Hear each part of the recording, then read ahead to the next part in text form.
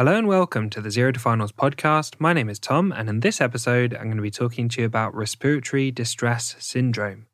And if you want to follow along with written notes on this topic, you can follow along at zerotofinals.com/RDS or in the neonatology section of the Zero to Finals pediatrics book. So let's get straight into it. Respiratory distress syndrome affects premature neonates born before the lungs start producing adequate surfactant. Respiratory distress syndrome commonly occurs below 32 weeks gestational age, and chest X-ray findings will show a ground glass appearance to the lung fields. Let's start with some pathophysiology.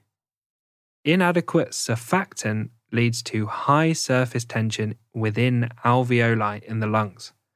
This leads to atelectasis, which is lung collapse, as it is more difficult for the alveoli and the lungs to expand. This leads to inadequate gaseous exchange, resulting in hypoxia, hypercapnia, which is a high CO2, and respiratory distress. Management starts before the baby's born. Antenatal steroids, for example dexamethasone, can be given to mothers with suspected or confirmed preterm labour, aiming to increase the production of surfactant and reduce the incidence and severity of respiratory distress syndrome in the baby. Premature neonates may need intubation and ventilation to fully assist breathing if respiratory distress is severe. Endotracheal surfactant, which is artificial surfactant delivered into the lungs via an endotracheal tube. Continuous positive airway pressure, or CPAP, via a nasal mask to help keep the lungs inflated while breathing, and supplementary oxygen to maintain oxygen saturations between 91 and 95% in premature neonates. Support with breathing is gradually stepped down as the baby develops and is able to maintain their breathing. Eventually, they'll be able to support themselves on air. There are a few complications related to respiratory distress syndrome and also the treatment of respiratory distress syndrome with mechanical ventilation.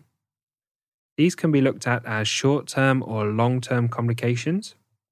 The short-term complications are pneumothorax, infection, apneas, intraventricular hemorrhage, pulmonary hemorrhage, and necrotizing enterocolitis. And the long-term complications include chronic lung disease of prematurity, retinopathy of prematurity, which occurs more often and more severely in neonates with respiratory distress syndrome, and neurological, hearing, and visual impairment. So thanks for listening to this episode on respiratory distress syndrome. A big thank you to Harry Watchman for perfectly editing this podcast. If you found the podcast helpful, you can find written notes in the Zero to Finals pediatrics book, which is available on Amazon. There are also full audiobook versions of the Zero to Finals books on Audible, and you can find notes, videos, illustrations, and questions completely free on the Zero to Finals website at zerotofinals.com.